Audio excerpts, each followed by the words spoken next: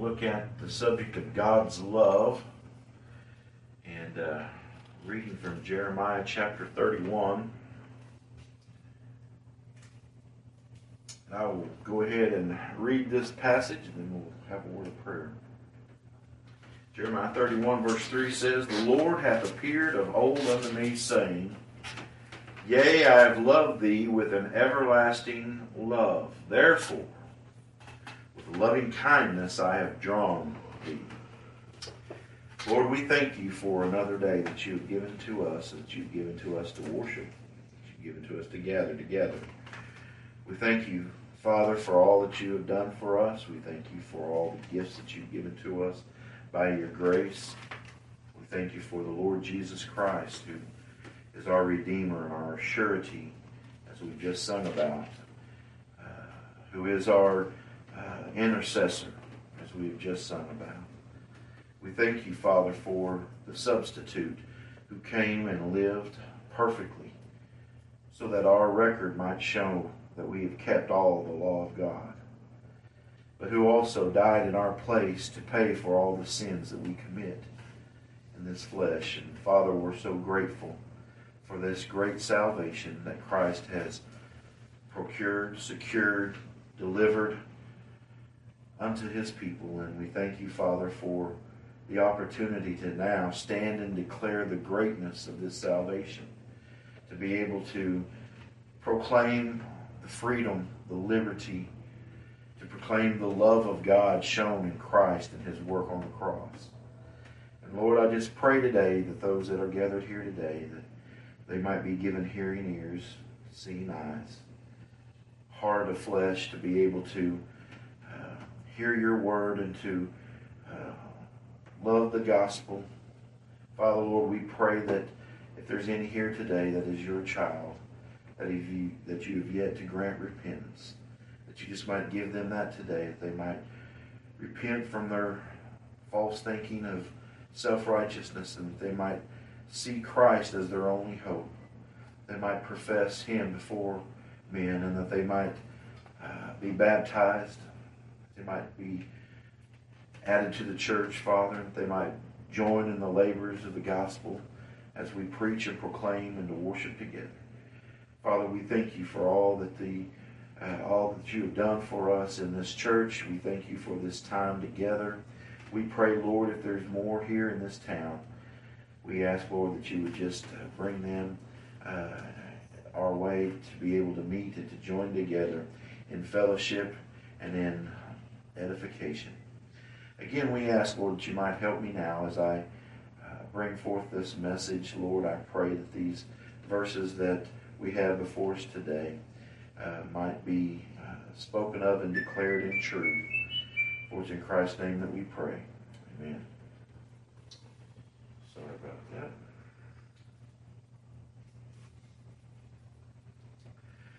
All right, Jeremiah chapter 31 and verse 3. We began looking at this last week, and we're looking at the subject of God's love.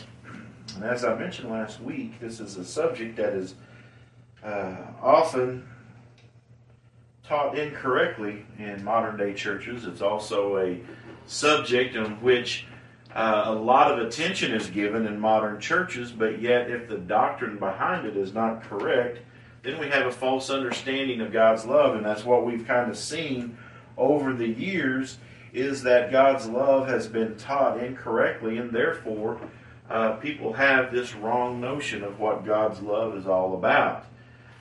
We have, in our day and age, we have signs and billboards and tracts, commercials on TV, radio shows, everything that is going out, bumper stickers, hats, wristbands, all kinds of stuff that you can buy and wear, and all these things that always has on it, God loves you, that Jesus loves you. We have the song, Jesus Loves You, This I Know. We have all the billboards that talks about, God loving everyone.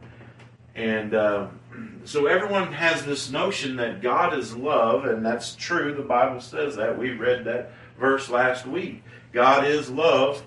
And they determined that because God is love, then that means that everyone that God has created, God must love them because He is love. God can't do anything but love them because He is love. In and of Himself, He's love. That's where love comes from.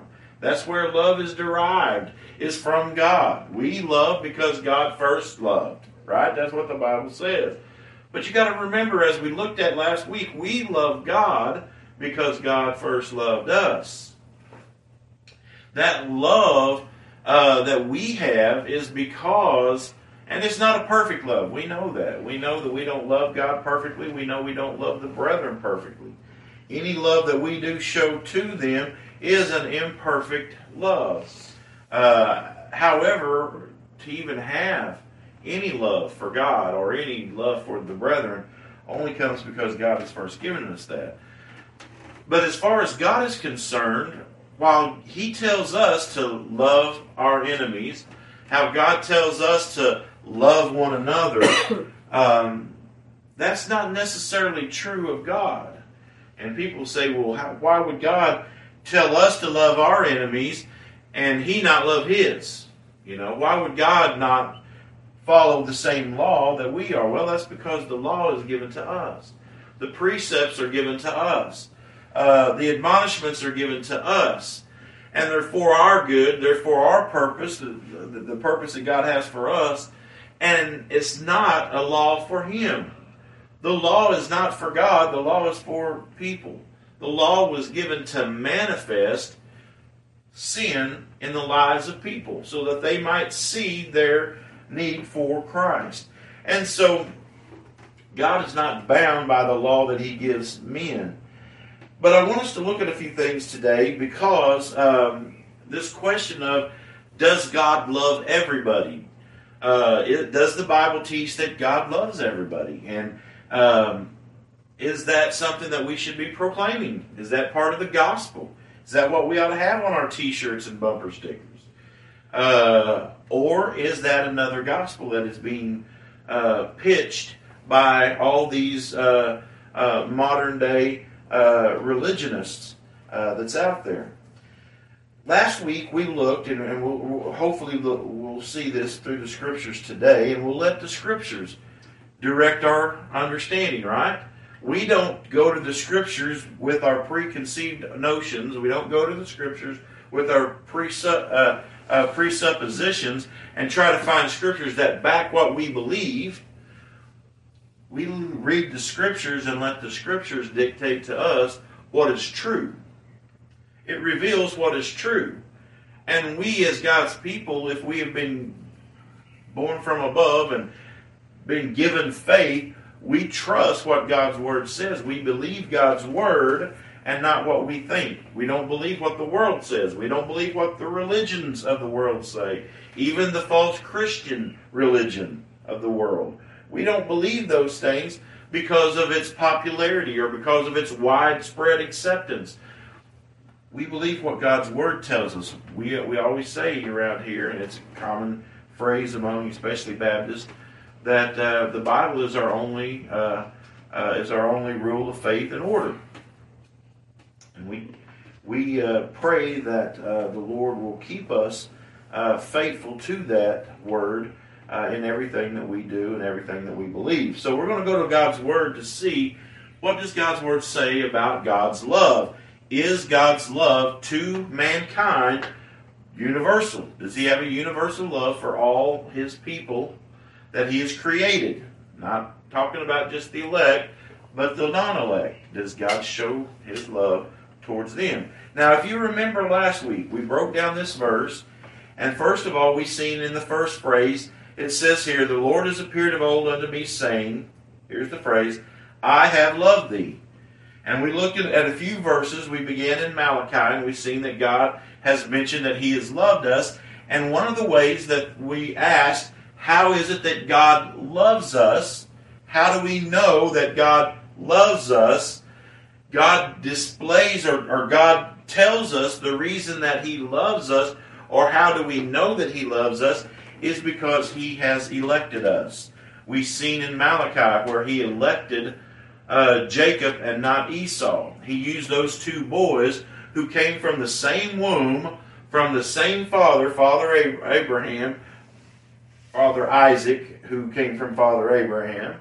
But anyway, we see that these two boys came from the same womb, and that neither one of these boys had done anything good or bad before they were born. They had not even been born yet. God made a choice to love one and to hate the other. So we've seen that in Malachi chapter 1. We've seen that in Romans chapter 9. We've seen in John 14 and John 16 and 1 John 14 and 1 John 3. We've seen in all those passages where the Bible speaks that God loves His people. God loves the brethren. God loves the beloved. God loves the elect. God loves His people. And so we see that God loves us. It's a true and genuine love. But we've seen that it is not a ooey-gooey love. It's not this romantic type love. It's not this subjective love. And when I say subjective, meaning that God loves us sometimes and doesn't love us at other times, or didn't love us at first and now starts loving us. It's not a subjective love, because we've seen here in our passage in Jeremiah 31, the next phrase was with an everlasting love. God loves us. If God loves us, He loves us with an everlasting love. That means there wasn't a beginning and there wasn't an end. God has loved us from eternity through eternity. God loves us with an everlasting love. So we seen last week, and we looked at a few passages of Scripture, that God, even though we are sinners, even though we have rebelled against God and by nature are children of wrath, never was under wrath. We never was under God's wrath. We never was appointed to God's wrath, because God has loved us with an everlasting love. That we were never imputed the sin that we or Adam has committed. Now, our nature truly has it embedded in it. It truly has it, because we sin every day. We are sinners by nature, just like our father Adam. But just like the second Adam, our Father in the Spirit, Christ Jesus, we are without sin. We are perfect. We are holy. We are righteous. We are just. We have within us the Spirit of God, and the Bible says that Spirit cannot sin. The Bible says it is created in righteousness and true holiness. That part of us that was born from above, it wasn't born from Adam, it was born from above. It came from Christ Jesus. He is our spiritual seed. That is perfect and holy. He doesn't sin. However, that which came from Adam, this flesh that we continue to have, this warfare that we continue to experience, is the sin that is within our flesh. And all it can do is sin. However, in the judgment and justice of God, He imputed that sin that would be for all of His people, that they would ever commit. He imputed every bit of those sins onto Christ Jesus as our surety in the everlasting covenant of God. Before the foundation of the world, before anything was created, God made a covenant that Christ would be a substitute, would be a surety. Now, those are two different words, by the way, brethren. A surety and a substitute are two different things. A surety is one who stands for another or makes payment for another. A substitute is someone who actually takes the place of another person. So Christ, as our surety, stood before God, and He said, I come representing them. I come in their place. I come as their guarantee. I'm guaranteeing for them that payment will be made. We call today, we are well aware of what's called a bail bondsman. A bail bondsman is a surety. He is a person who goes on behalf of the one who committed the crime before the judge, and he posts bail. He gives payment so that that person can go free and not be held in jail until the court proceedings. And so that person becomes the surety, guaranteeing that this person will show up for court whenever it's time to come to court. And he puts up the money for that person. Okay? And then if that person, for some reason, jumps bail and doesn't come, that bail bondsman sends agents out to go get that person and bring them to make sure that they do what he promised the court they would do. Okay? Well, just like that, Jesus has gone before the court of God and has said, I will be their surety. We read back in the Old Testament where Joseph's brother, whenever it was time to go back to Joseph, remember Joseph said, I want you to go back to your father and I want you to bring your brother Benjamin and I want you to bring him with you whenever you come back. Remember, Jacob didn't want Benjamin to go. He didn't want Benjamin to go. He loved Benjamin. And he had already lost Joseph. And he thought he did. And he didn't want Benjamin to go, and so he was hesitant about that. But yet, his brother said, I will be a surety for him. I will go and take the boy with me, and if I do not return with that boy, then it will be on my head. I will be the one who is to blame. That's a surety. That's a picture of Jesus Christ. Christ stood before God as our surety and said, as you have given them to me, they are now mine. I'm responsible for them. And I will go in their stead. And I will make sure that they will come back to you. And the only way that they can come back to you is by redemption. The only way that they can come back is for all the penalty, for all the sin that they are going to commit to be paid for. And so Jesus, as our surety, stood that. But on the other hand, as the substitute, Jesus just didn't guarantee that we would come. He actually went as the substitute so that the guarantee was in itself Him. He was the guarantee. He was the money that was put up. His blood was the actual payment that He gave to God. That's why the Bible says that He stood as a lamb slain before the foundation of the world. God, before the foundation of the world, viewed Christ Jesus as that payment, that blood, even though He had not come in time, shed that blood, had not been crucified, had not died, been buried, and raised back to life. Although all that had not yet taken place, the judge viewed Him as our surety and Him going as our substitute as justice being fulfilled. And we know that Jesus saying that He would go do it was going to fulfill it because God cannot lie. If Jesus said, I will be to them this person and I will return them back to you, then there is no way that that's not going to happen because God cannot lie. And so Jesus as our surety, as our substitute, came and He did everything that was required of God's justice so that we could be that people. But brethren, listen, the imputation of that sin was placed upon Christ before the foundation of the world. The imputation of His righteousness was placed upon us before the foundation of the world if we are His. And so we see here, God has loved us with an everlasting love. That's why, and I want you to turn, but keep your hand there in Jeremiah, but I want you to turn to Ephesians chapter 1, and I know that we go there all the time. People probably always say, boy, I tell you what, you just kind of use that verse for everything. Well, it's because it does cover a lot of what the Bible teaches about salvation and Christ, His representation of us. Ephesians chapter 1, look with me. It says, blessed be the God and Father of our Lord Jesus Christ, who hath blessed us with all spiritual blessings. Brethren, justification is a spiritual blessing. And He has blessed us with that before the foundation of the world.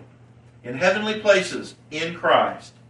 See, the blessing came to us because of our union with Christ. The fact that God gave us to Christ, Christ received us as His people, as the surety, as our substitute, as our high priest. Christ being our representative. He came before God, and He is the one in whom all blessings are bestowed upon, and because of our union with Him, then we are blessed. And so we have all these blessings because of our union. See, these blessings doesn't go out to all mankind, and they're there if you just choose them. No, the blessings were actually given to God's people because of a union that truly, vitally existed before the foundation of the world. It was a true union. It wasn't a union that took place whenever you came to your senses and believed upon Jesus Christ. That's not when you were united to Christ. You were united to Christ Jesus before the foundation of the world, in heavenly places. That's when you were united in Christ Jesus. That's whenever you were put into Him. You were put into Him there, not here. Not in time, not after belief.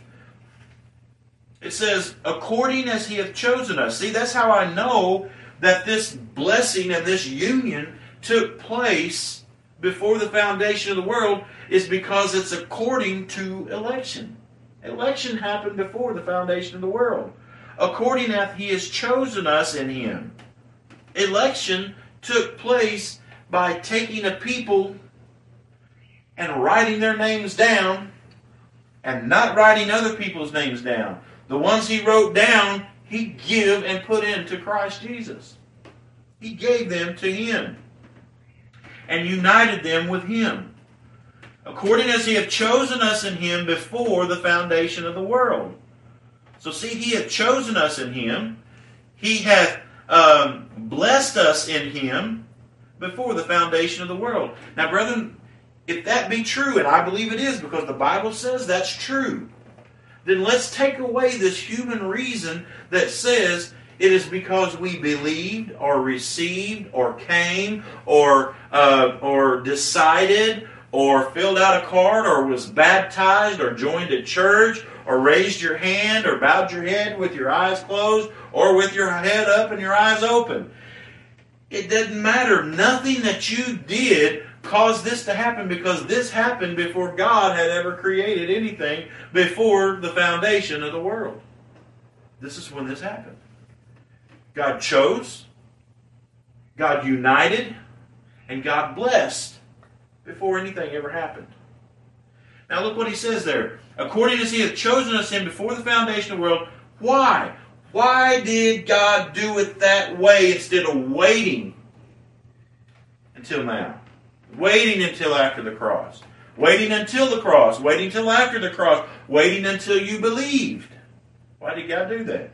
Well, right here. The reason He did that is so that we should be holy and without blame before Him in love.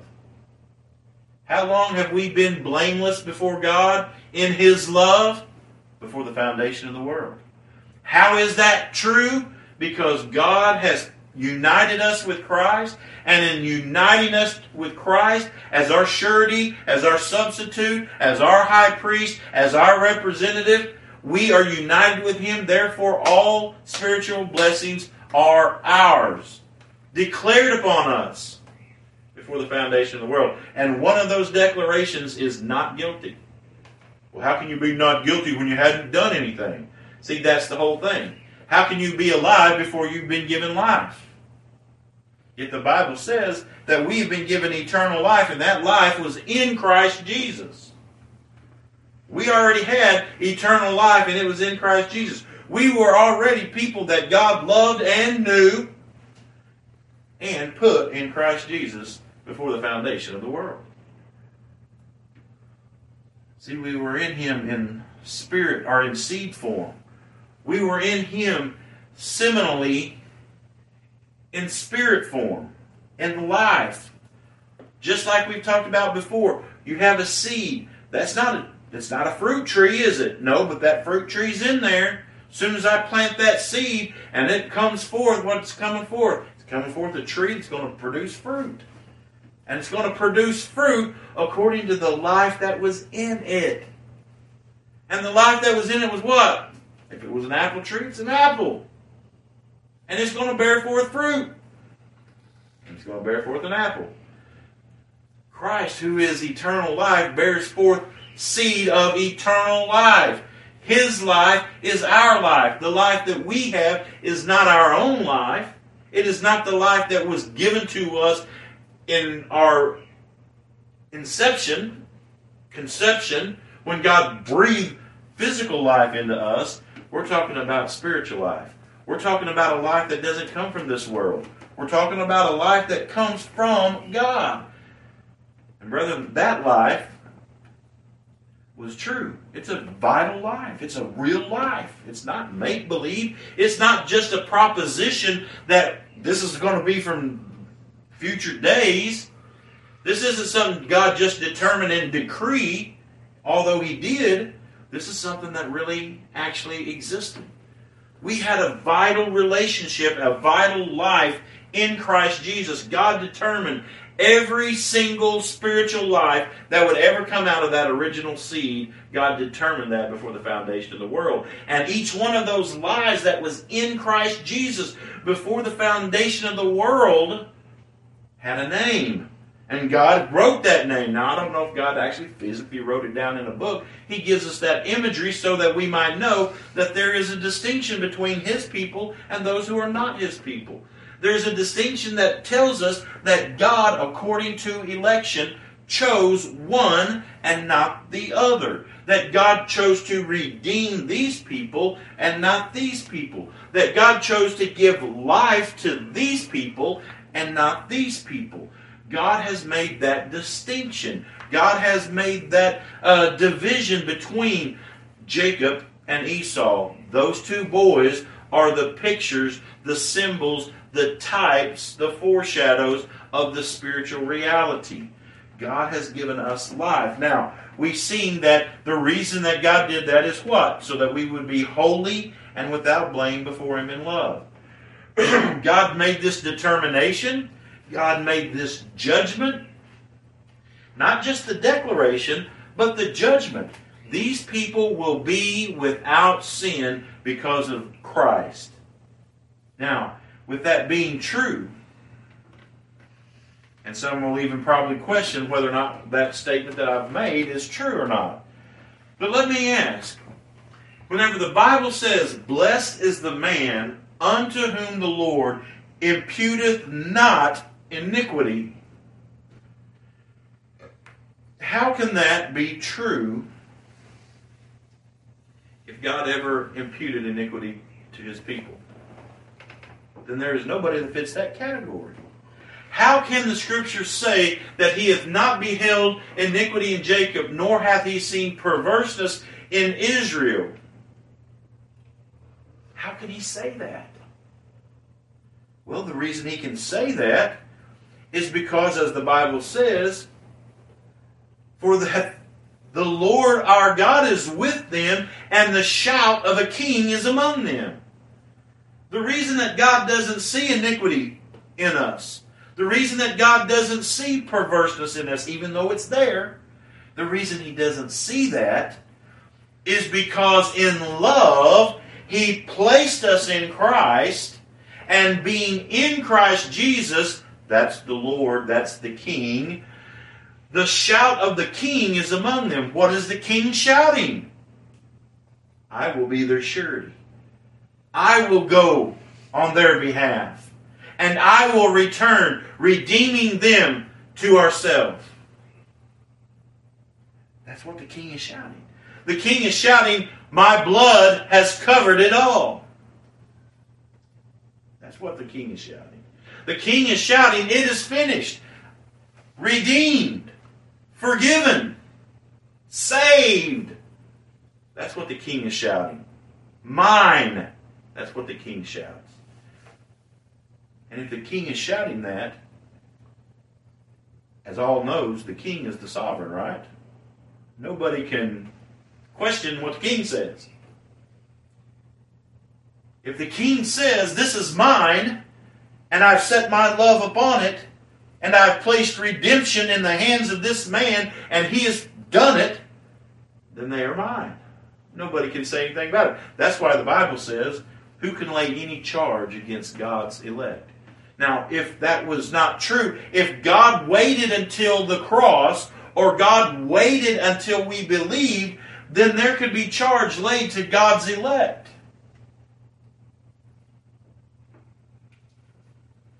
But the Bible says that nobody can lay any charge against God's elect. There's never been a time, at any point, whether before I was born or before creation, there was never a time that any of God's elect could ever be charged with sin.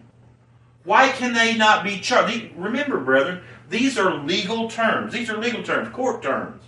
We watch court movies all the time. You hear these types of things all the time in court movies. How can we not be legally charged with sin as God's elect?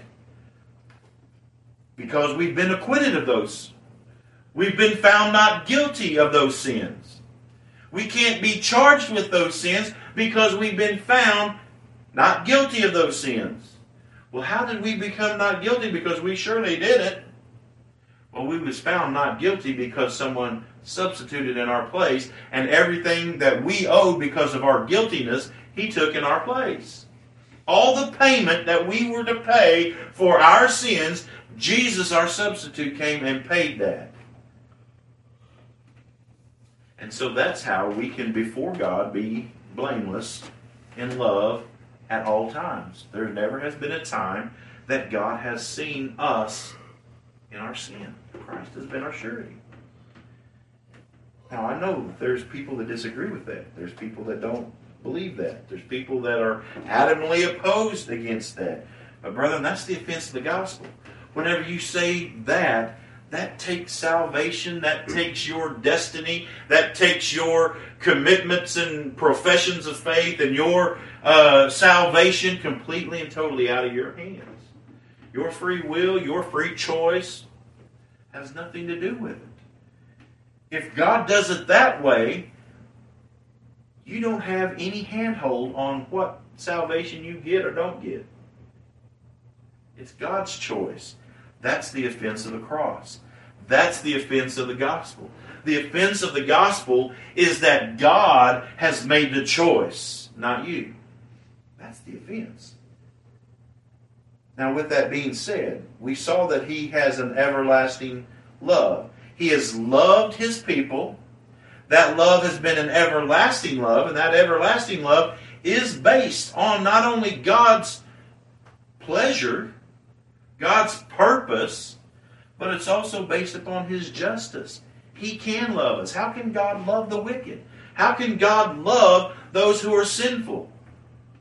Well, He's done it because He's justified us in Christ Jesus.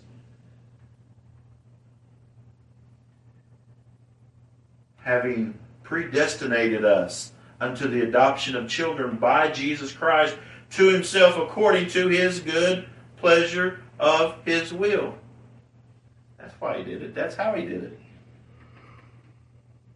To the praise of the glory of His grace, wherein He hath made us accepted in the beloved. The way that we are accepted before God is because we have been placed in the beloved, who is Christ. And if Christ is beloved, we are beloved. We're loved because Christ is loved. Why? Because we're His seed. We're His children. Everything that He and His righteousness is has been placed upon us. Therefore we are loved. Therefore we are accepted by God, in whom we have redemption through His blood, the forgiveness of sins, according to the riches of His grace. The riches of His grace. Well, when was that grace given to us? Whenever we chose Him? Whenever we made a decision? Whenever we walked an aisle? Whenever we told the preacher we wanted to be saved? Whenever we said, I want Jesus as my Lord and Savior? Is that when that grace was given to us? No. Was that grace given to us whenever Jesus was nailed to the tree? No. When was that grace given to us? 2 Timothy chapter 2. 2 Timothy chapter 1. Another familiar verse we always go to. 2 Timothy chapter 1 verse 9. Who hath saved us and called us with a holy calling, not according to our works, but according to His own purpose and grace, which was given us in Christ Jesus before the world began. In the mouth of two or three witnesses, the thing is established, brother. We've seen that now in more than one or two witnesses. There's been more than one or two testimonies in Scripture that has said, now wait a minute, what about believing? You mean we don't have to believe? We don't have to trust Christ? We don't have to do all this? Brother, I've never said anything on the contrary. That's just not what makes it happen. That's not what saved you. That's not what causes God to save you. That's not where your spiritual life began. I'm not saying that we don't believe. Everyone who has been born of God will believe. Everyone who has been elected of God, saved by Christ, will be given faith to trust in Christ. All that the Father giveth me shall come to me. That word come there is directly connected and used interchangeably by Jesus in that very same discourse for believe. All that the Father giveth me shall believe on me, and all that believe on me I will in no wise cast out. So, God loves us with an everlasting love. And as we finished up last week, we saw that, back to our passage here, yea, I have loved thee with an everlasting love. Therefore, with loving kindness have I drawn thee. And we looked at the loving kindness of God, how that He loved us and He showed His kindness towards us by doing what? By sending Christ to die for us. How did God display His love? Okay, we know that God loves us because He elects us. But how does God manifest that love or display that love to us? By sending His Son to die for us. Remember, we read those verses. We can kind of quickly recap those in Romans chapter 5. In Romans chapter 5 and verse 8, the Bible says, but God commendeth His love towards us, and that while we were yet sinners, Christ died for us. In John 3:16, the Bible says, for God so loved the world, that He gave His only begotten Son, that whosoever believeth on Him should not perish, but have everlasting life. In Ephesians chapter 2 and verse 4, we read, but God, who is rich in mercy, for His great love wherewith He loved us, even when we were dead in sins, hath quickened us together with Christ. By grace ye are saved, and hath raised us up together, and hath made us to sit in heavenly places with Christ Jesus. We see in 2 Thessalonians chapter 2, and in verse 16, now our Lord Jesus Christ Himself and God, even our Father, who hath loved us and hath given us everlasting consolation and good hope through grace, comfort your hearts, and establish you in every good word and work. So God has loved us with an everlasting love there, an everlasting consolation. And then in 1 John chapter 4, we read,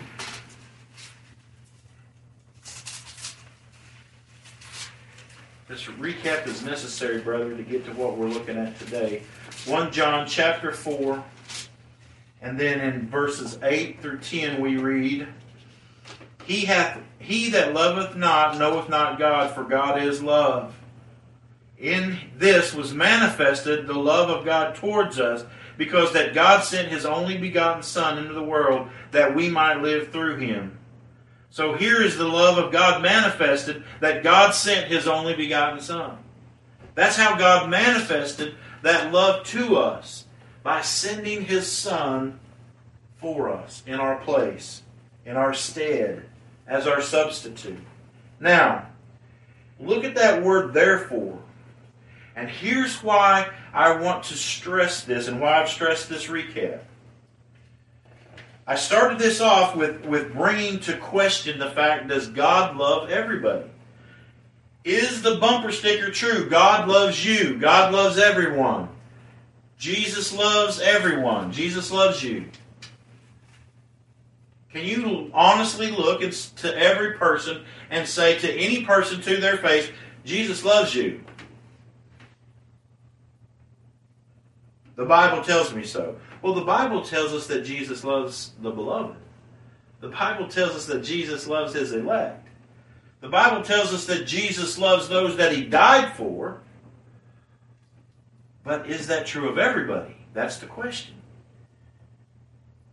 And I know that's, to some, offensive. To others, it may even be mysterious. Like, wait a minute, I've never even heard this before. I've never heard anybody question the fact that does God love everybody?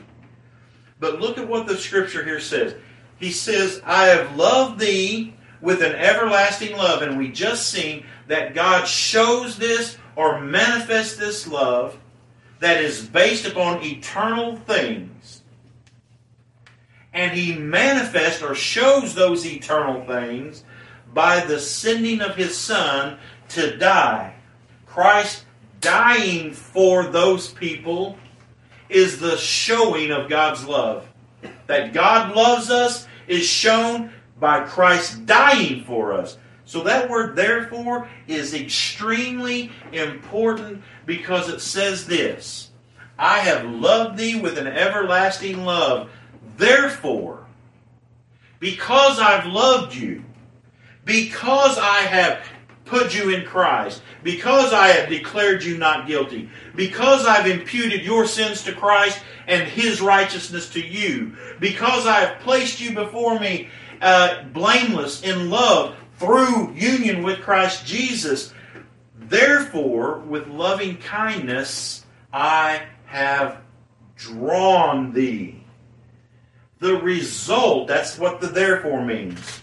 Therefore, in result of the love, the everlasting love, I have drawn you, and I've drawn you through loving kindness. What was the loving kindness? Christ dying.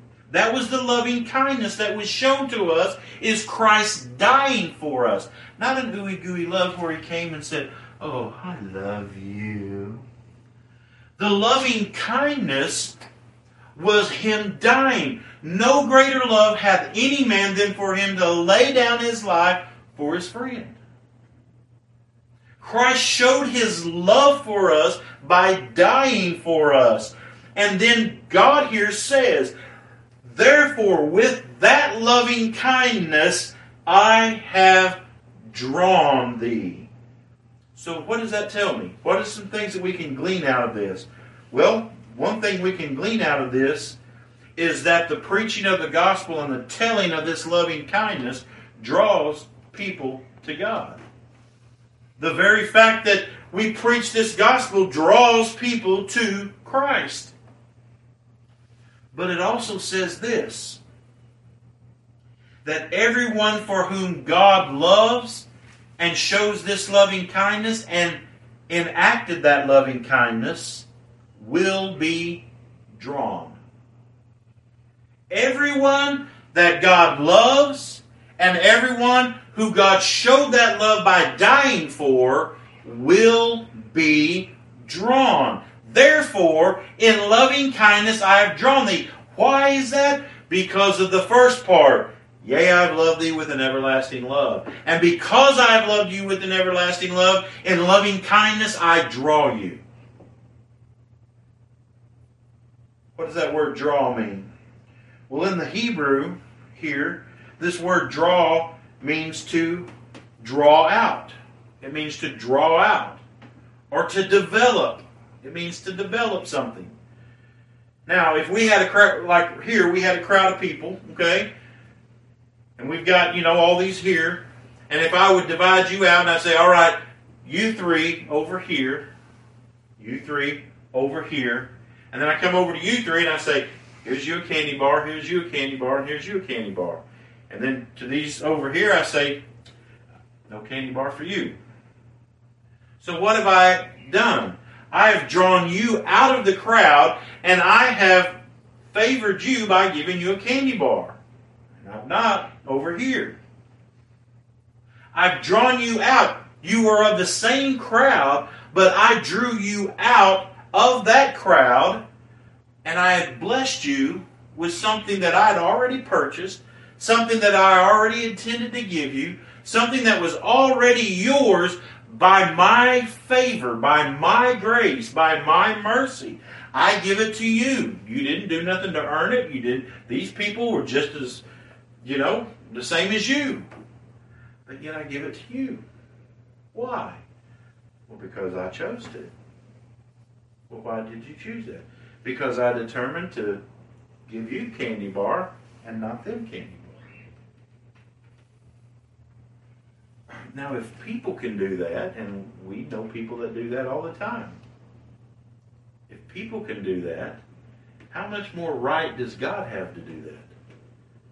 You say, well, God can't do that because God is love. And that wouldn't be fair. God has to be fair. Show me one verse in the Scripture that says God is fair. Can't find it anywhere, brother. I've searched. I've looked. There's nowhere in the Bible that says God is fair. It says God is just, God is holy, God is righteous, God is love, but He's also wrath. He's also mercy. He's also hatred. Now, that being said, this word draw out, drawn, the Hebrew means to draw out or to develop, to form, to fashion, to mold out. It's like the image is like a potter who takes this lump of clay, and out of that big giant lump of clay he pulls off a piece and puts it on the pottery wheel, and he begins to turn that thing and begins to develop into whatever vessel he wants it to be. Now, does that have anything to do with the Bible? Well, absolutely. Doesn't the Bible say that He is the potter and we are the clay? Doesn't the Bible say that has not the potter out of the same lump have the right to make one a vessel of honor and one a vessel of dishonor? What if God willing to take one piece of clay, put it on there, and turn that into a vessel of honor? Right there. And out of the same lump of clay, to take one, make it into a vessel of dishonor. You I will bless, you I will not bless. You will be for other purposes. Because the wrath of man, the reprobate, those non-elect, have a purpose also. God has purposed that in them they will serve the younger. The elder shall serve the younger. The Bible also says that the vessels of wrath are fitted for destruction, so that God might show His power and His name, to make His name known, to show forth His power. That's why Pharaoh was raised up the way that he was raised up. And that's why Pharaoh's heart was hardened by God. And that's why Pharaoh was reprobated and not saved. Is so that God might show His power in him. And that His name might be proclaimed among the people because of what he did in Pharaoh. The vessel of dishonor being displayed for God's wrath, for God's justice. The vessel of honor for God's glory, of love and mercy and grace. Now, brethren, I know this is not popular teaching. I know this isn't stuff that people like to hear. But we have to preach what the Bible displays of God. The testimony of God is there. Now, in the Greek, this word drawn means to drag. It isn't a wooing. See, a lot of people say, well, that word drawn there, it means to woo. We woo God woos us by preaching, oh, come unto me, all you who are burdened and heavy laden, I will give you rest. You who are thirsty, come drink of the water of life. Come, all you who want to come. Whosoever will may come. And we woo people to God. But that's not what that word means. The word means to drag, to pull, to bring out by force. You say, well, you mean God causes us to be saved against our will? Absolutely He does. He absolutely does. But we'll read some more about that here in just a minute. Turn, if we would, to Song of Solomon.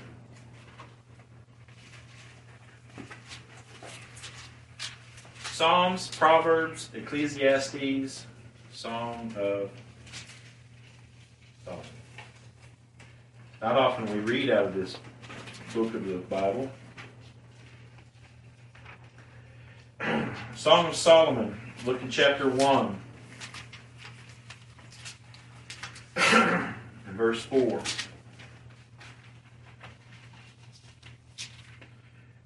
Remember, this is a book that Solomon, David's son, wrote. Solomon was given the greatest wisdom of any man by God. Didn't mean that Solomon was perfect or righteous in and of himself, but God blessed him with wisdom. Solomon had a lot of faults and failures, just like his dad David had faults and failures. But look at what he says in verse 4. Same word here, by the way, in the Hebrew as what we just read in Jeremiah. It says, "Draw me, we will run after thee." See, if God draws, we will run after him. Now remember, who's God drawing? God's drawing the ones that he has loved with an everlasting love and shown loving kindness to by dying for them. Those are the ones that God is drawing. And those that he draws will run after thee. The king hath brought me into his chambers. We will be glad and rejoice in thee. We will remember thy love more than wine. The upright love thee. Now here we see the result of drawing. The drawing does what? Draw me and I will run after thee. Did we come kicking and screaming against our will, not wanting to come? Absolutely not. When God, by his loving kindness, draws us, we come willingly. We run after him. And he brings us into his chambers, and we are glad. And we rejoice. We don't come and say, "I wish he would have done that. I can't believe that he did that." Nobody has ever done that. And I've never heard any preacher that's ever preached that. But yet a lot of people say, "Oh, you mean God just calls us and saves us, drags us kicking and screaming towards him?" No, he does something that we cannot do in and of ourselves. The Bible says that the leopard cannot change its spot. We cannot change who we are by nature. But God can change our heart. God can change us, and by giving us a new spirit, by giving us that man from above that is fashioned in true holiness and righteousness, can give us new desires, to give us new passions, to give us new love that we didn't have before. I will take out of them the heart of stone, and I will place in them a heart of flesh. That's what the scriptures say. Now that he does without your choosing, without your choice. He does that apart from you. You have nothing. It's called irresistible grace. But yet when God does that beautiful, wonderful, loving thing to the person who would never, ever, ever, ever, ever, ever, ever, ever, ever, ever, ever, ever, ever, ever, ever, ever choose him, that is a gracious thing. Whenever he does that, then what do? We run after him.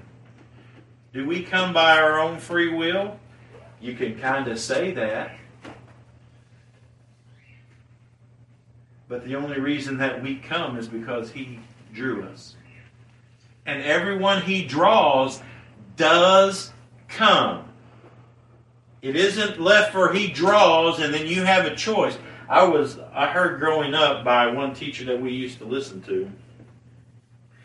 I heard that we are quickened, and that quickened is different than being born again.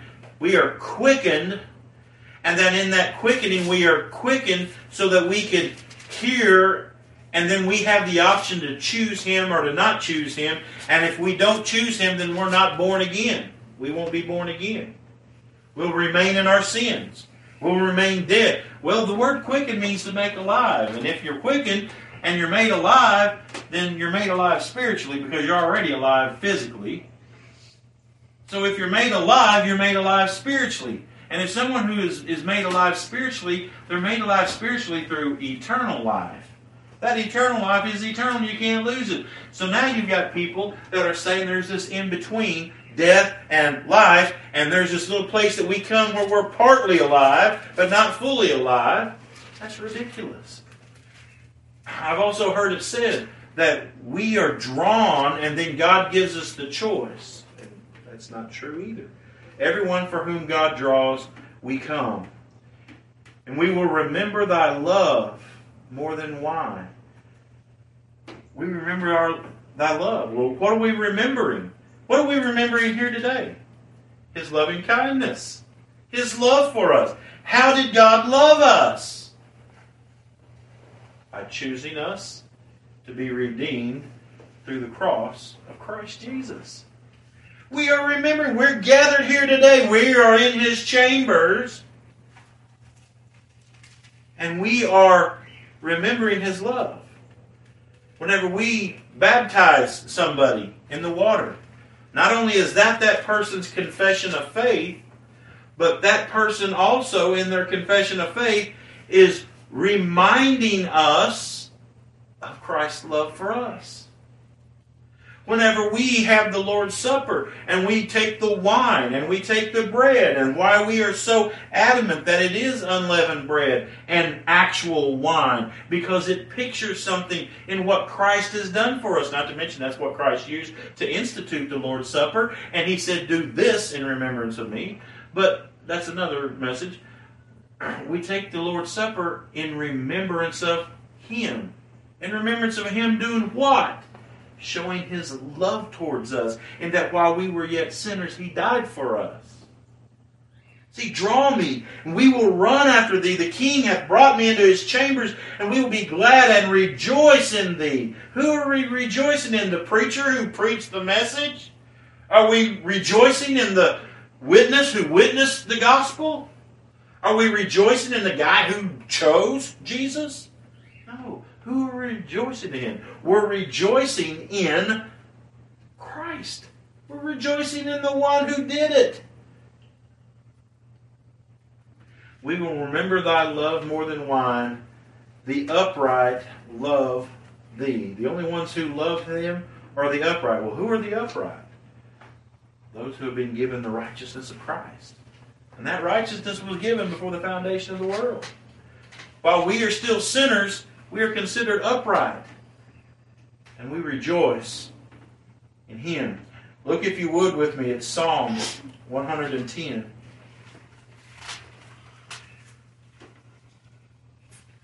Psalms 110. Verse 3, it says, thy people shall be willing in the day of thy power. In the beauties of holiness from the womb of the morning, thou hast the dew of thy youth. So here we see something physical describing something spiritual. Thy people shall be willing. When will they be willing? In the day of thy power. Well, when is thy power shown? Whenever He draws us. When will we be willing? Whenever God exerts His divine power over us and changes that mind and gives us repentance to the acknowledging of the truth. Whenever He changes our heart, whenever He gives us new life, we will come after Him willingly. But see, who does it say? Thy people shall be made willing. Thy people shall be willing in the day of thy power. Not before then. Thy people will be made willing, but they will be made willing in the day of thy power. Look now, if you would, over to James chapter 1. I'll have to hurry. James chapter 1.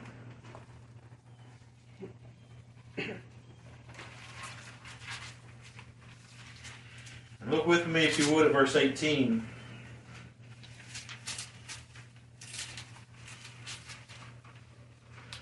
It says, of his own will begat he us with the word of truth, that we should be a kind of first fruits of his creature. That word begat there, it means to bring forth or to draw out. That's the word that we saw a while ago, that we have been drawn.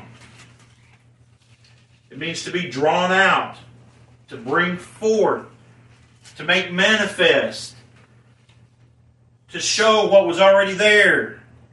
Now, a lot of people use that verse to show that we are born again through the preaching of the gospel. And I don't believe that that's what that's talking about.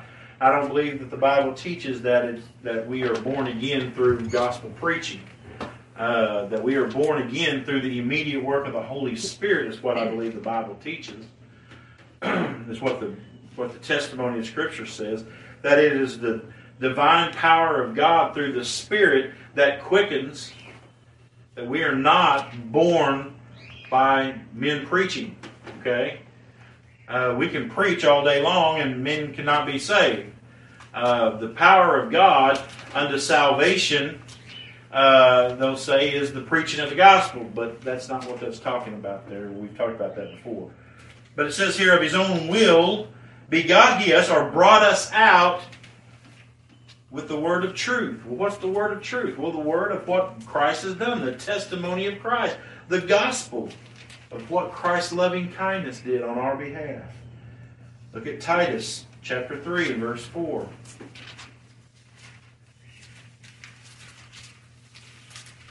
Titus chapter 3, verse 4. It says, but after that the kindness and love of God our Savior toward man appeared, not by works of righteousness which we have done, but according to his mercy, he saved us by the washing of regeneration and renewing of the Holy Ghost. Now that word regeneration there is not speaking of quickening. It's not speaking of our conversion. Okay? That word regeneration there is speaking of the death, burial, and resurrection of Jesus Christ. That's the resurrection the regeneration. For those who are listening to this and may kind of be puzzled by that, you can go on Sermon Audio and you can look through my sermons and you'll see I've got a couple of messages that is entitled Regeneration Does Not Mean Being Born Again. Okay? So if you want to go check those out, you can go check those out. The word is only used 2 times in the Scriptures, and both times in context of Christ's work on the cross. And are united, being united in Him in that. Okay? So go listen to that if you want to know what I mean by that. But it says, not by works of righteousness which we have done, but according to His mercy He saved us. How did Christ save us? By His substitutionary death on our behalf. By His death, burial, and resurrection. His dying and His being brought back to life. The renewing of the Spirit of God in Him. The renewing of the Holy Ghost. The washing of regeneration. Okay? The renewing of the Holy Ghost has nothing to do with us. We never had the Holy Ghost until it was first given to us. Okay? We didn't have the Holy Ghost and then we lost the Holy Ghost and now we got it back again.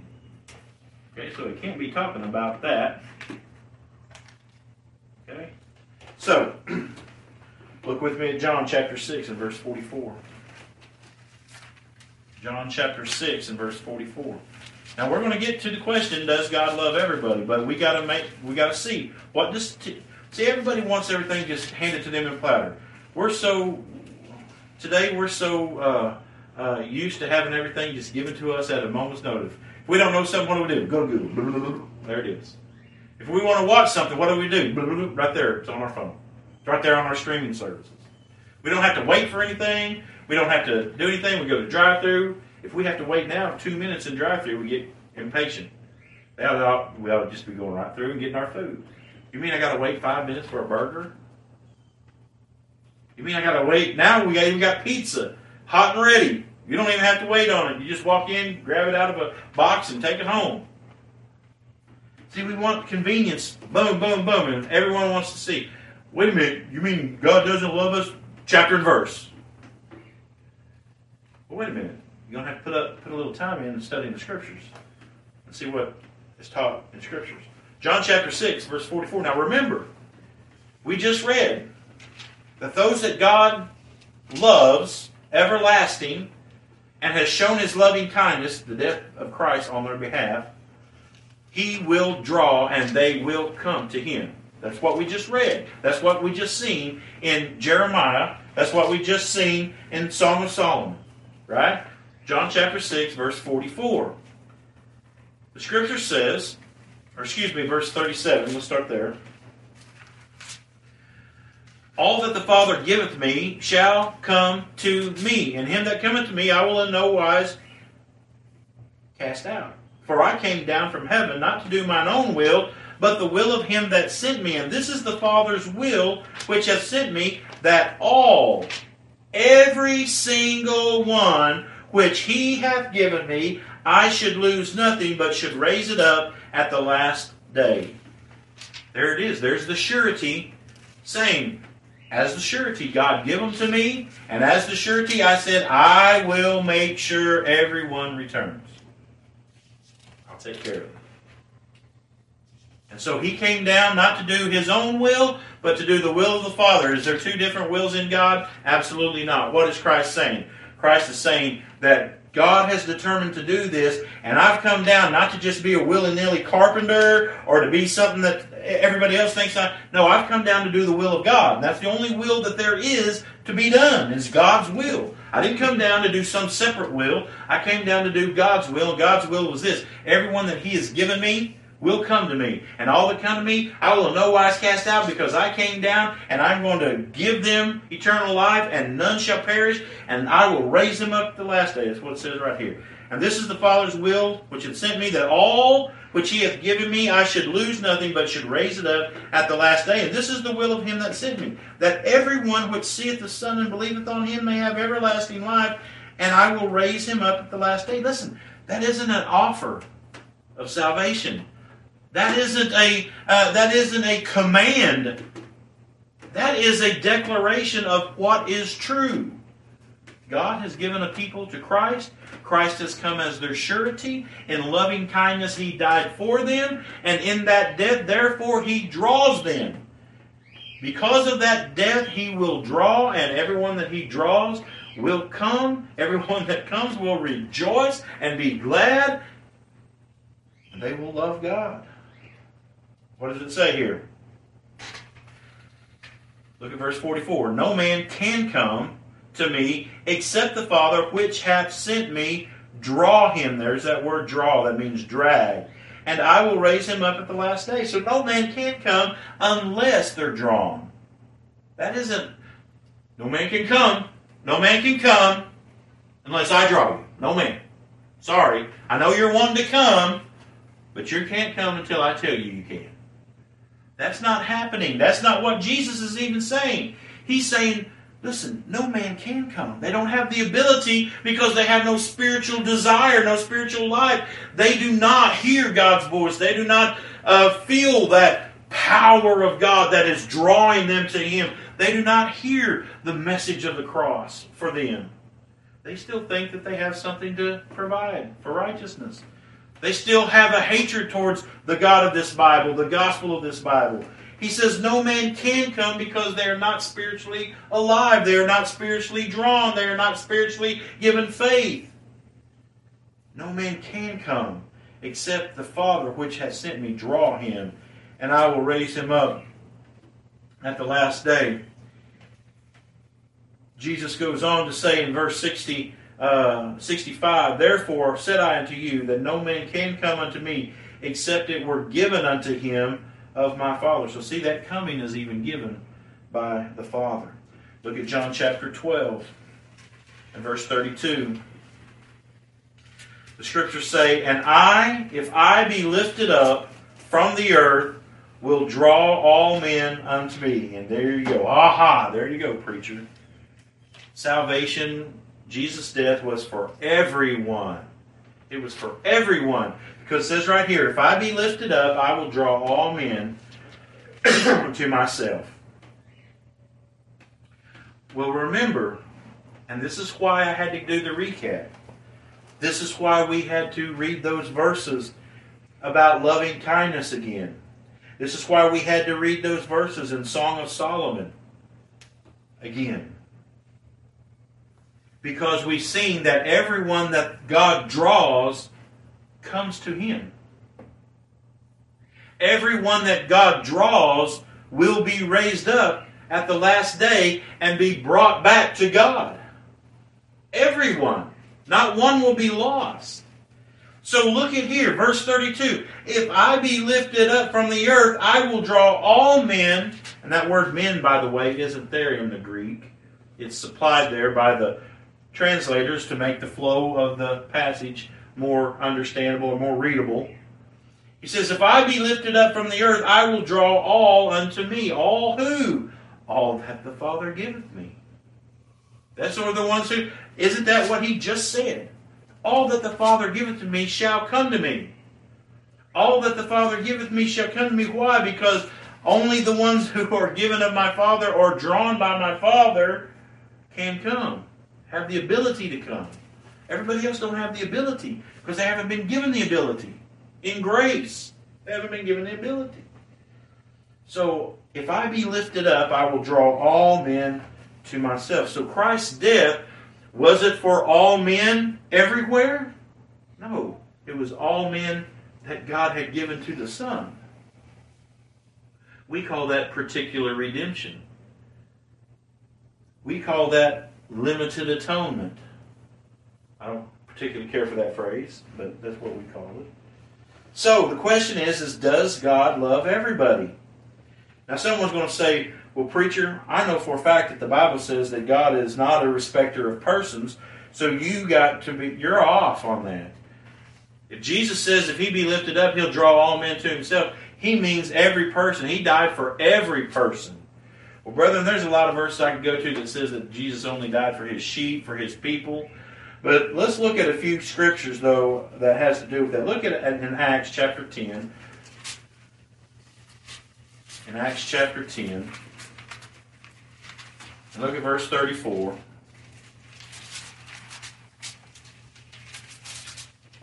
Because this is where everybody gets the argument, God's not a respecter of persons.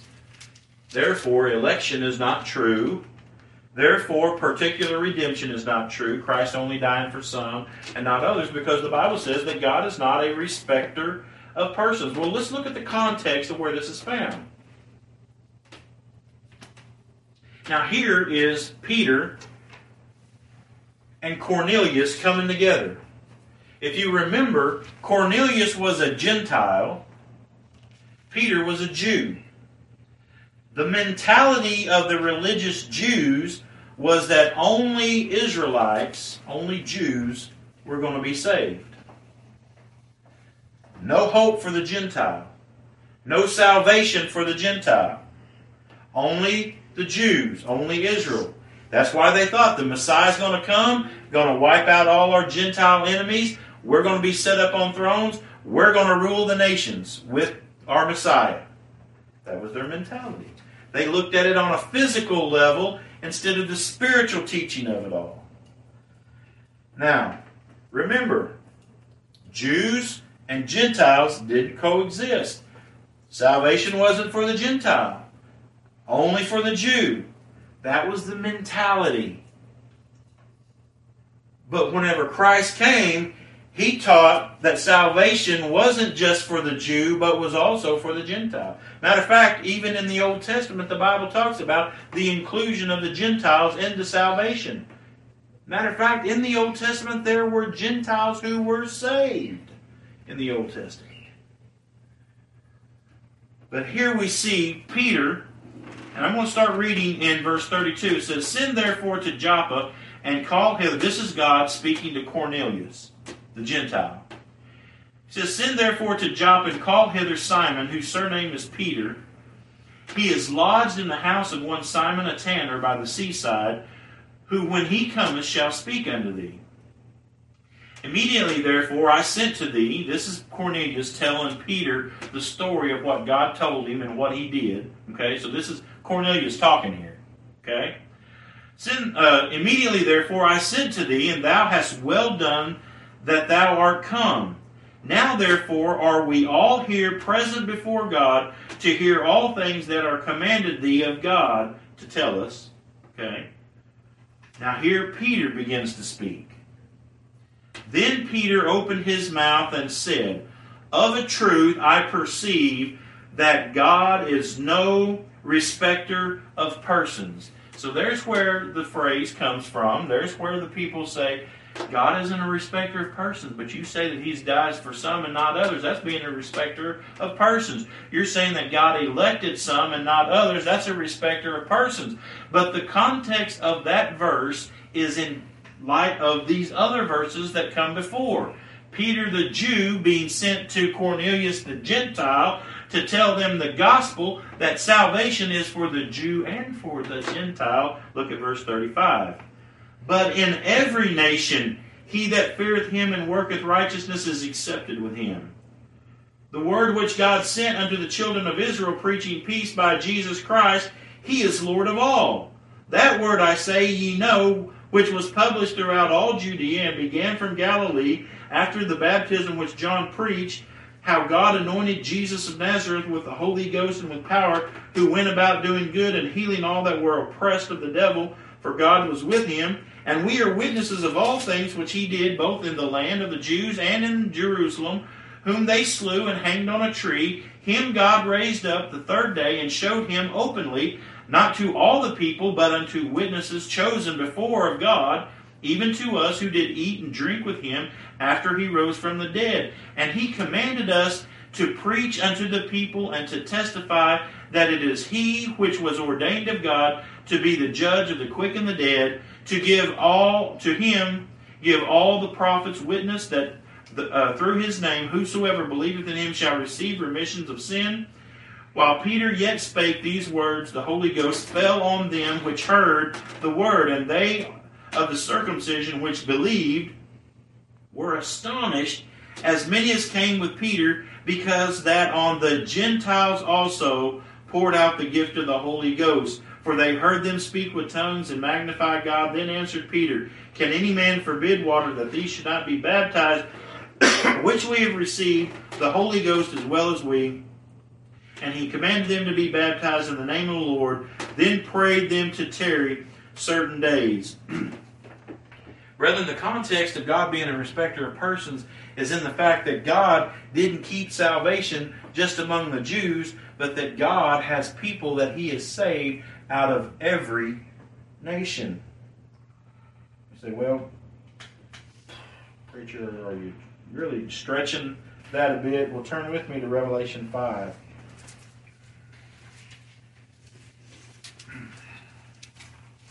Revelation 5.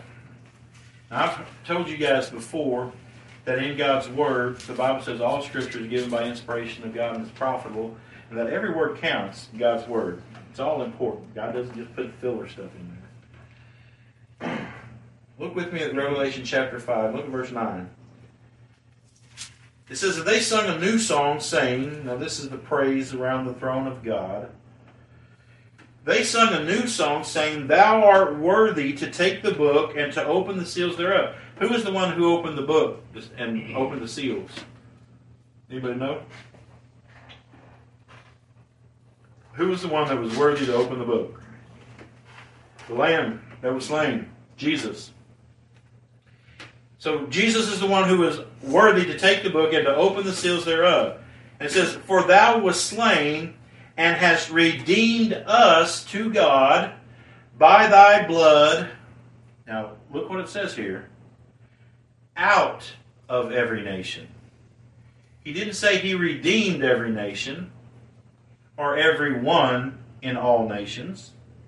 He said, you redeemed us out of every nation. Out of. There's that phrase again.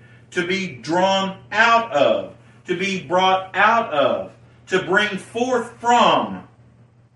It's throughout the Scriptures, brethren. It's a thing that God is doing out of one lump, bringing some out for a specific purpose. We were just like the rest of Adam. We were dead in trespasses and sin. We were by nature children of wrath. We are natural. We are sinful. We cannot do any good. We cannot do any righteousness. We cannot do... Out of the one lump, God has brought these out and brought forth them as vessels of honor, as vessels of glory. They're made of the same material as the others. They are just like the others. The only difference is God has glorified them and brought them out of every nation. By thy blood, out of every kindred and tongue and people and nation, and hast made us unto God kings and priests, and we shall reign on the earth. So God has chosen out of every nation. That goes back to what Peter was saying. God is not a respecter of persons. Salvation is not just for the Jew. God has included the Gentile out of every, what does it say there? Every kindred, every tongue, every people, every nation. God has brought forth people. Not everyone, but His people out of every nation. Look at Galatians chapter 3 and verse 28.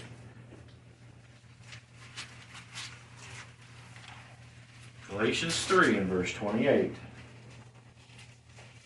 It says, there is neither Jew nor Greek, there is neither bond nor free, there is neither male nor female, for ye are all one in Christ Jesus. And if ye be Christ, then are ye Abraham's seed and heirs according to the promise. So here we see that God being a respecter of persons has nothing to do with God's ability to elect one and not the other. It has nothing to do with whether Christ can die for one and not the other. It has everything to do with the fact that God has chosen people from every people group of every nation, kindred, tongue, tribe. Okay? Every place will be represented. Every people group will be represented among the elect of God. There will not be any people group left out. Okay? Look at Colossians chapter 3, verse 11.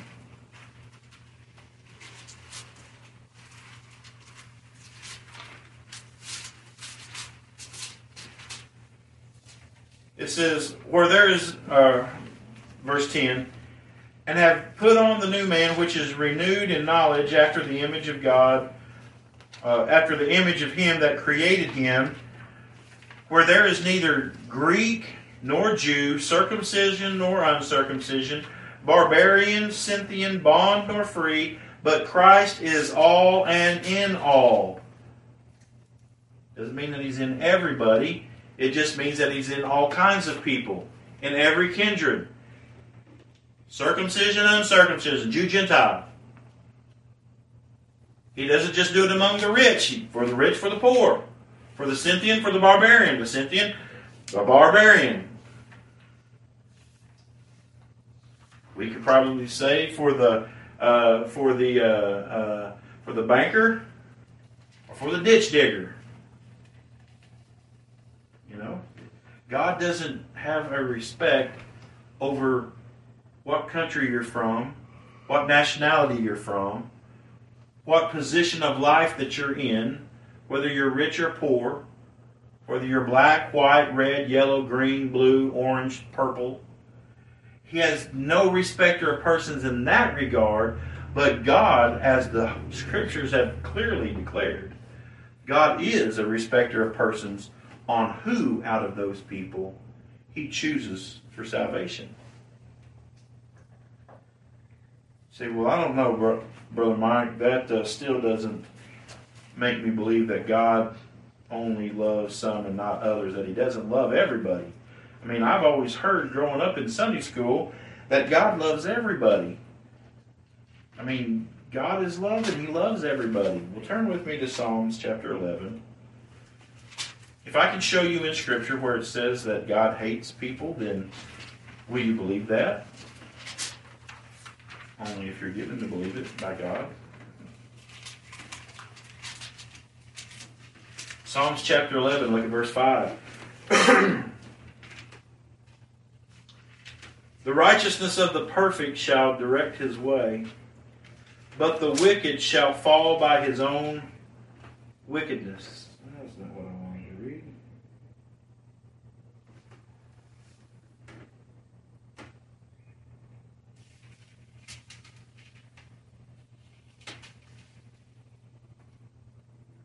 Where did I want to read?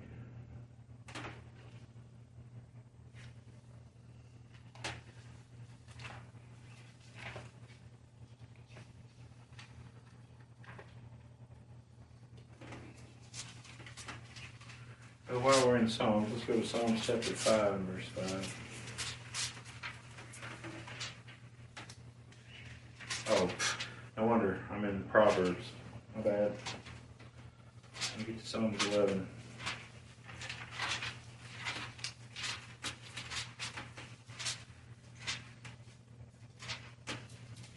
Back to Psalms 11, verse 5. There it is.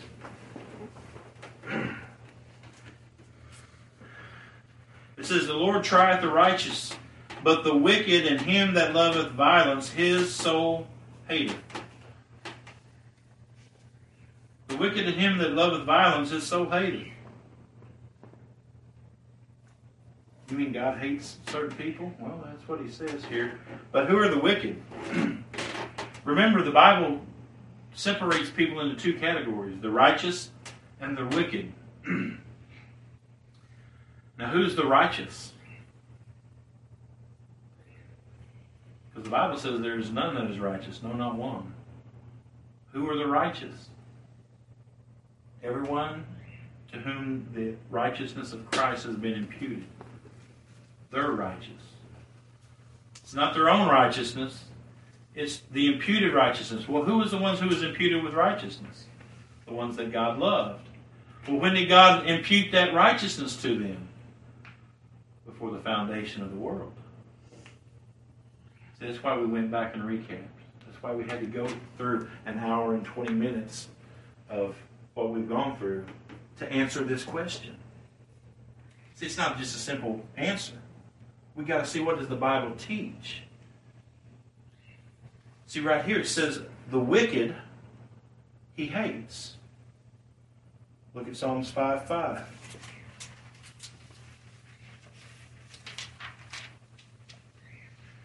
The foolish shall not stand in thy sight. Thou hatest all workers of iniquity. God hates the workers of iniquity. And you say, well, wait a minute. Haven't we committed iniquity? Yes, we have. Well, then, doesn't God hate you? No, God doesn't. Well, why do you say that? It says right here, he hates all workers of iniquity. Yes, but remember, the Bible says that he has not seen perverseness in Israel, nor has he seen, he has not seen iniquity in Jacob, nor hath he seen perverseness in Israel. Who is Jacob and Israel? That is the types and foreshadows of God's elect. He's not seen the iniquity.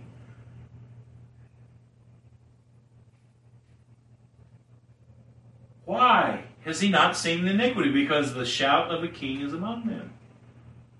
In loving kindness, Christ died for them. As the surety, he paid their purchase price. God does not see iniquity in him. All he sees is righteous. To their legal account, again, just like a checkbook, in their account, it says not guilty, it says righteous.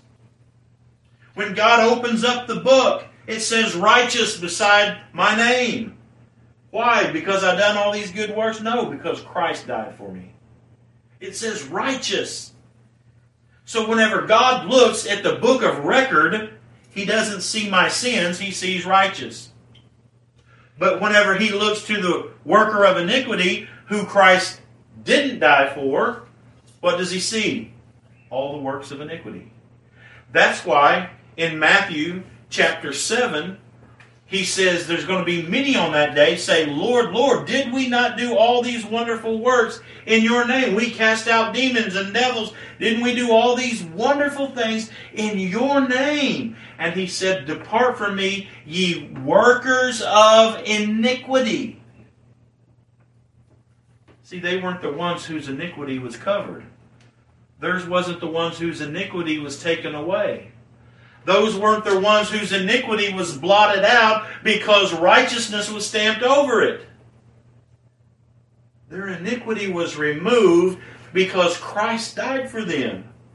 And here we see God hates all workers of iniquity. That means all those for whom Christ did not die, God hates. But He loves the ones for whom Christ died. That's the reason Christ died for them. And God displayed that love through that loving kindness of Christ dying. And everyone for whom Christ died and was given to God, or given to Christ for Him to die for, the Bible says will be drawn by that loving kindness. That death will be effectual. That means that death will effect the outcome of what it was meant to do. It was meant to give righteousness. It was meant to take away iniquity. It was meant to blot out sin. He shall save His people from their sin. He will justify the many, as Isaiah 53 says.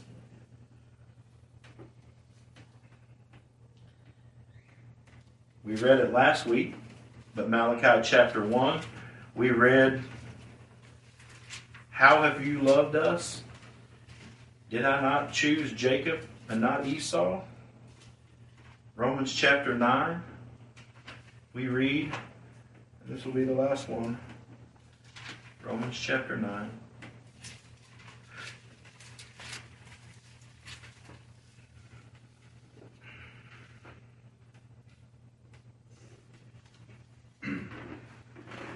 Not as though God's word, not as though the word of God had taken none effect, verse 6. For they are not all Israel, which are of Israel. So that means it isn't about being an Israelite or a Jew by nationality. It's about the spiritual aspect. Who is the spiritual Israel? Neither because they are the seed of Abraham are they all children, but in Isaac. Who Isaac is? He's the children of promise. He's the child of promise. The child that was born miraculously to parents who was past the age of having children. But the children of the promise are counted for the seed. For this is the word of promise. At this time will I come, and Sarah shall have a son. And not only this, but when Rebekah also had conceived by one, even by our father Isaac, for the children being not yet born, neither having done any good or evil, that the purpose of God according to election might stand. We're going all the way back to the beginning now. I have loved thee. How have you loved me? By electing you. And the purpose of that election is what I'm going to show forth. I'm going to show forth the purpose of that election, and that is showing my glory in vessels of honor and vessels of dishonor. I'm going to show forth my glory by saving you, loving you, saving you, redeeming you. You don't deserve it. You're out of that same lump. But I'm going to show that, but I'm also going to show my wrath upon the rest. Look what it says.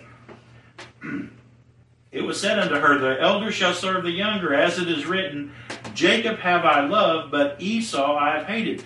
Now, brethren, just a side note, you're going to hear Reformed Calvinists say, well, that means that God loved Esau less. That God still has a love for all mankind, but He just has a less love for that. Can't find that anywhere in Scripture. The only way that God's love is portrayed as far as a redemptive thing is concerned is in the death of His Son. And that death of His Son is effectual. All that was given to Christ, Christ died for, and all that Christ died for will be drawn by God, and they will come. What shall we say then? Is there unrighteousness with God? There it is. There's the question.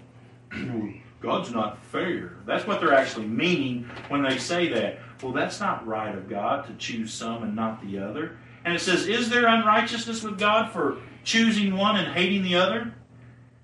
God forbid, there's no unrighteousness in God. For he saith to Moses, I will have mercy on whom I will have mercy. Why can God have mercy on whom he will have mercy? Well, because he is the I am. I am that I am. I'm the sovereign God. I can do whatever I want to do because I'm God. No one tells me what to do. I don't live by anyone's laws. I don't have to do anything. Everything that I do is right and just and holy and good. For he saith, I will have mercy on whom I will have mercy, and I will have compassion on whom I will have compassion. Just in the very phrase of that, brethren, does that not imply the fact that God can have mercy on whom he wants to have mercy, and those who he don't want to have mercy on, he doesn't have mercy on, and no one can tell him you're wrong or unrighteous for doing that? That's the argument that Paul's making here. Is there unrighteousness with God? You're thinking there's unrighteousness with God because God does this for one and not for all. You're saying there's unrighteousness with God because he loves this one and doesn't love this one. You're saying there's unrighteousness with God because he gives salvation to these people and not to these people. That Jesus died for these people and not these people. That's unrighteousness of God to do. He would never do that. And Paul is saying, hello, there is no unrighteousness with God. Everything that God does is righteous. And if God wants to have mercy on whom he will have mercy, and compassion on whom he will have compassion, no one can tell him he's doing something wrong. No one can show that he's doing anything unrighteous. No one can bring forth any accusation towards God because God does not have counsel with anyone. He says, so then it is not of him that willeth. See, that's what the argument is. See, you're saying that God has mercy on those who wills to come to him. You think that's where salvation comes. That's what I used to preach. That's what I was taught all growing up. That Jesus has died for everyone, but you have to choose him. You have to make a free choice to choose him as your Lord and Savior, and you have to come, and you have to receive him, and you have to believe on him. And if you do those things, then he will give you the new birth. He'll give you everlasting life. You'll be born again after that. See, so then it is not of him that willeth. It's not of him that willeth. Do y'all understand that? Is that hard to understand? I mean, is that plain? What does it is not of him that willeth mean? Anybody? It is not of him that willeth. Is it any plainer than that? God having compassion and mercy on somebody has nothing to do with somebody willing it to be done. It is not of him that willeth, nor of him that runneth, but of God that showeth mercy. It's God's choice, not your choice. For the Scripture saith unto Pharaoh, even for this same purpose have I raised thee up, that I might show my power in thee, and that my name might be declared throughout all the earth. Why was Pharaoh reprobated and not chosen as the elect of God and perished without salvation? Because God didn't choose him to be saved. God didn't choose him as the elect. God chose him as a vessel of dishonor. Why? To show his power and make his name be known throughout all the earth. How many of us here have not heard the story of God raising up Pharaoh and Moses going to Pharaoh? How many have seen the movie Ten Commandments with Charlton Heston? How many of us have seen any other version of the Ten Commandments? How many of us has heard the story of the children of Israel being brought out of Egypt, and Pharaoh chasing after them, God splitting the Red Sea, and the children of Israel walked across, and whenever Pharaoh and his army started to come across, he closed the waters back, killed every one of them. How many of us have not heard the story of Moses and Aaron going before Pharaoh and showing all these things, and God and him saying no, and then God sending all these plagues on Egypt? We've all heard that story, haven't we? And we've seen how powerful God is. God killed the whole army of Pharaoh in just a few minutes with drowning them all. Put them all under. Kill them all. But he says the reason he raised him up for that purpose of hardening their hearts and making them hate the children of Israel is so that God's purpose will be completed. So that he would be glorified. So that his name might be declared throughout the earth. Therefore hath he mercy on whom he will have mercy. And whom he will, he hardeneth. Just like with Pharaoh. He hardened Pharaoh. And that was his will to do. Nobody can stay his hand. You can't tell him that he's unrighteous for hardening Pharaoh. Well, Pharaoh don't have a choice. Well, whenever Pharaoh gets in front of God, he's going to say, I couldn't help it. You made me this way. You made my heart hard. And you made me not obey you. And you made me for this very purpose. So why are you judging me and my sin? Look at verse 19. Thou wilt say then unto me, why doth he yet find fault? Why doth he yet find fault? Who hath resisted his will? See, listen, I've had people I love and care for have said that to me. Well, if that's the case, you stand before God and say, hey, I couldn't help it. You made me this way. I can't help it. You put me in that position. I can't help it. You hardened my heart. You didn't give me salvation. You didn't elect me. You didn't choose me. You're saying, how can you find fault with me when it wasn't my fault you made me this way? It wasn't my fault my heart was hardened. It wasn't my fault that I did all those deeds. You caused that to happen because of the way that you made me, the way that you hardened me, and the purpose that you had. That's not me, that's you. The Bible here says, who hath resisted his will? But look at verse 20. Nay, but O man, who art thou that repliest against God? Shall the thing formed say to him that formed it, why hast thou made me this way? See, whenever Pharaoh stands before God, he's not going to say, why did you make me this way? Why didn't you make me elect? Why did you make me this way? It's not right for you to judge me this way because I didn't have a choice. God is declaring, you can't say that. I will not entertain that. The judge of all the earth will do right, and whatever I do is right. And that's the God of the Bible. That's the love of God. The love of God is a distinguishing love. The God of love is a respecting love. It is an effectual love. The love of God is something that is not given to everyone.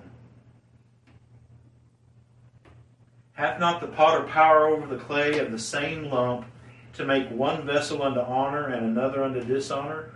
What if God, willing to show his wrath and to make his power known, endured with much long suffering the vessels of wrath fitted to destruction?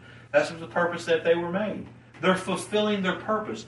Their purpose that God made the non-elect is they are fitted to destruction. They are made for destruction. They never was made to be saved. They never was made to have life. They was never made to be vessels of honor.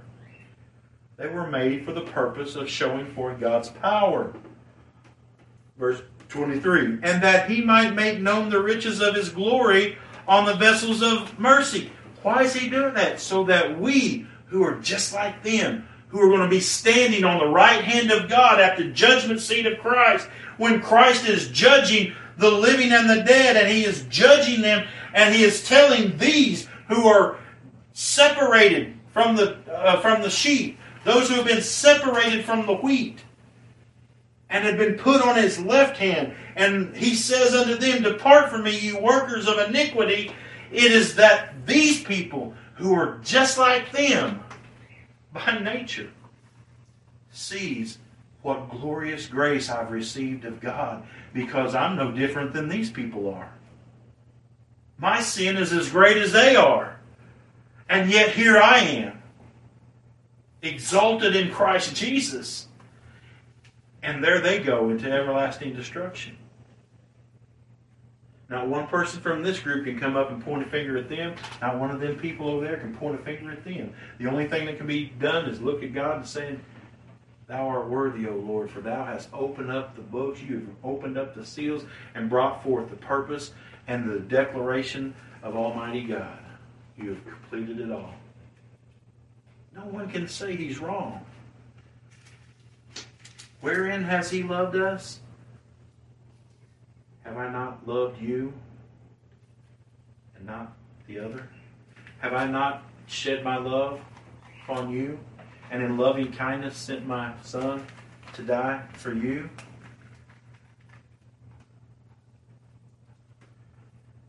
God is not a respecter of persons, even verse 24 says, even us whom He hath called, not of the Jews only, but also of the Gentiles. He's not a respecter in the persons of out of which nation, which tribe or tongue, but God surely is a respecter of persons on who He loves. God loves those that He is from all eternity elected. All right, brethren, has anybody got a question or any comments? Anything? All right. I know this was way long, but didn't want to break it up into another message for next week. All right.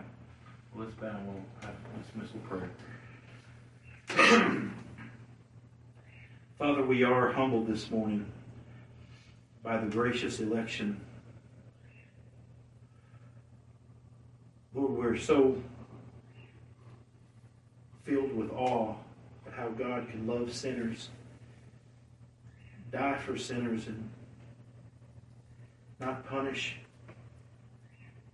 us for the sin that we commit. And Father, this love that has been given to us is such a great love. Father, Lord, we know that we don't deserve that love, and that we, just like all the rest, deserve eternal fires of hell. And we know that You are just, and You are holy, and You are right. And Lord, we desire to worship You as You have revealed Yourself in Scripture. Father, we're so thankful that You've given us grace in Christ Jesus. We're so thankful for the salvation that has been given to us because of our surety. Lord, we pray that Your sheep will be drawn and come as You have promised they would. Father, we pray for the day that You return. And on that awful day of judgment, You will declare Your righteousness before all men, elect and non-elect. And there won't be one person that can object to what You have done, how You have acted, how You have purposed, to who You are in essence and in action. Lord, we bow before Your almighty throne, the sovereign of all things, creator of everything, the Alpha, the Omega, the beginning, the end. All things consist because of You. All things exist before You because of You. Father, forgive us because we don't stop often enough and give praise to You for this glorious gospel, for this glorious mercy and grace. We so take it for granted. We so take it flippantly, Lord.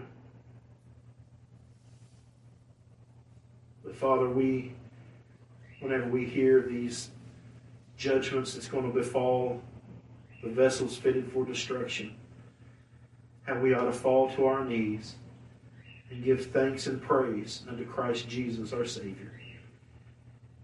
God, I pray for these brethren that are here. I pray for these that are not here, that have not confessed Jesus Christ. Lord, I pray for their soul. I pray that they be Yours. I pray that You have elected them unto glory. I pray, Lord, that You have given them Christ Jesus as a substitute and surety. And Lord, that You would draw them to Yourself. Father, Lord, I pray that You just might be with us as we leave this place, that we might continue to proclaim the gospel, and that You might keep this church as a beacon and a light here. Lord, I know sometimes it becomes discouraging because we're so few, that people come and go. But Lord, I pray that you would help keep us faithful to declare your word, no matter how many we have here, no matter how small we become. You build your church as you see fit. And so we, Lord, are subservient to that. And we just pray that we might continue in the labors that you've given us to do faithfully, as only you can do it through us. Once again, Lord, we are so grateful for Christ Jesus. And may he be honored and glorified in everything that we've done and said today. Lord, I pray that the things that I've spoke have been of truth from your word. And Lord, that you might convict and you might correct those things that are not. May these brethren be blessed and edified for what they have heard today. May Christ be exalted. In Jesus' name we pray. Amen.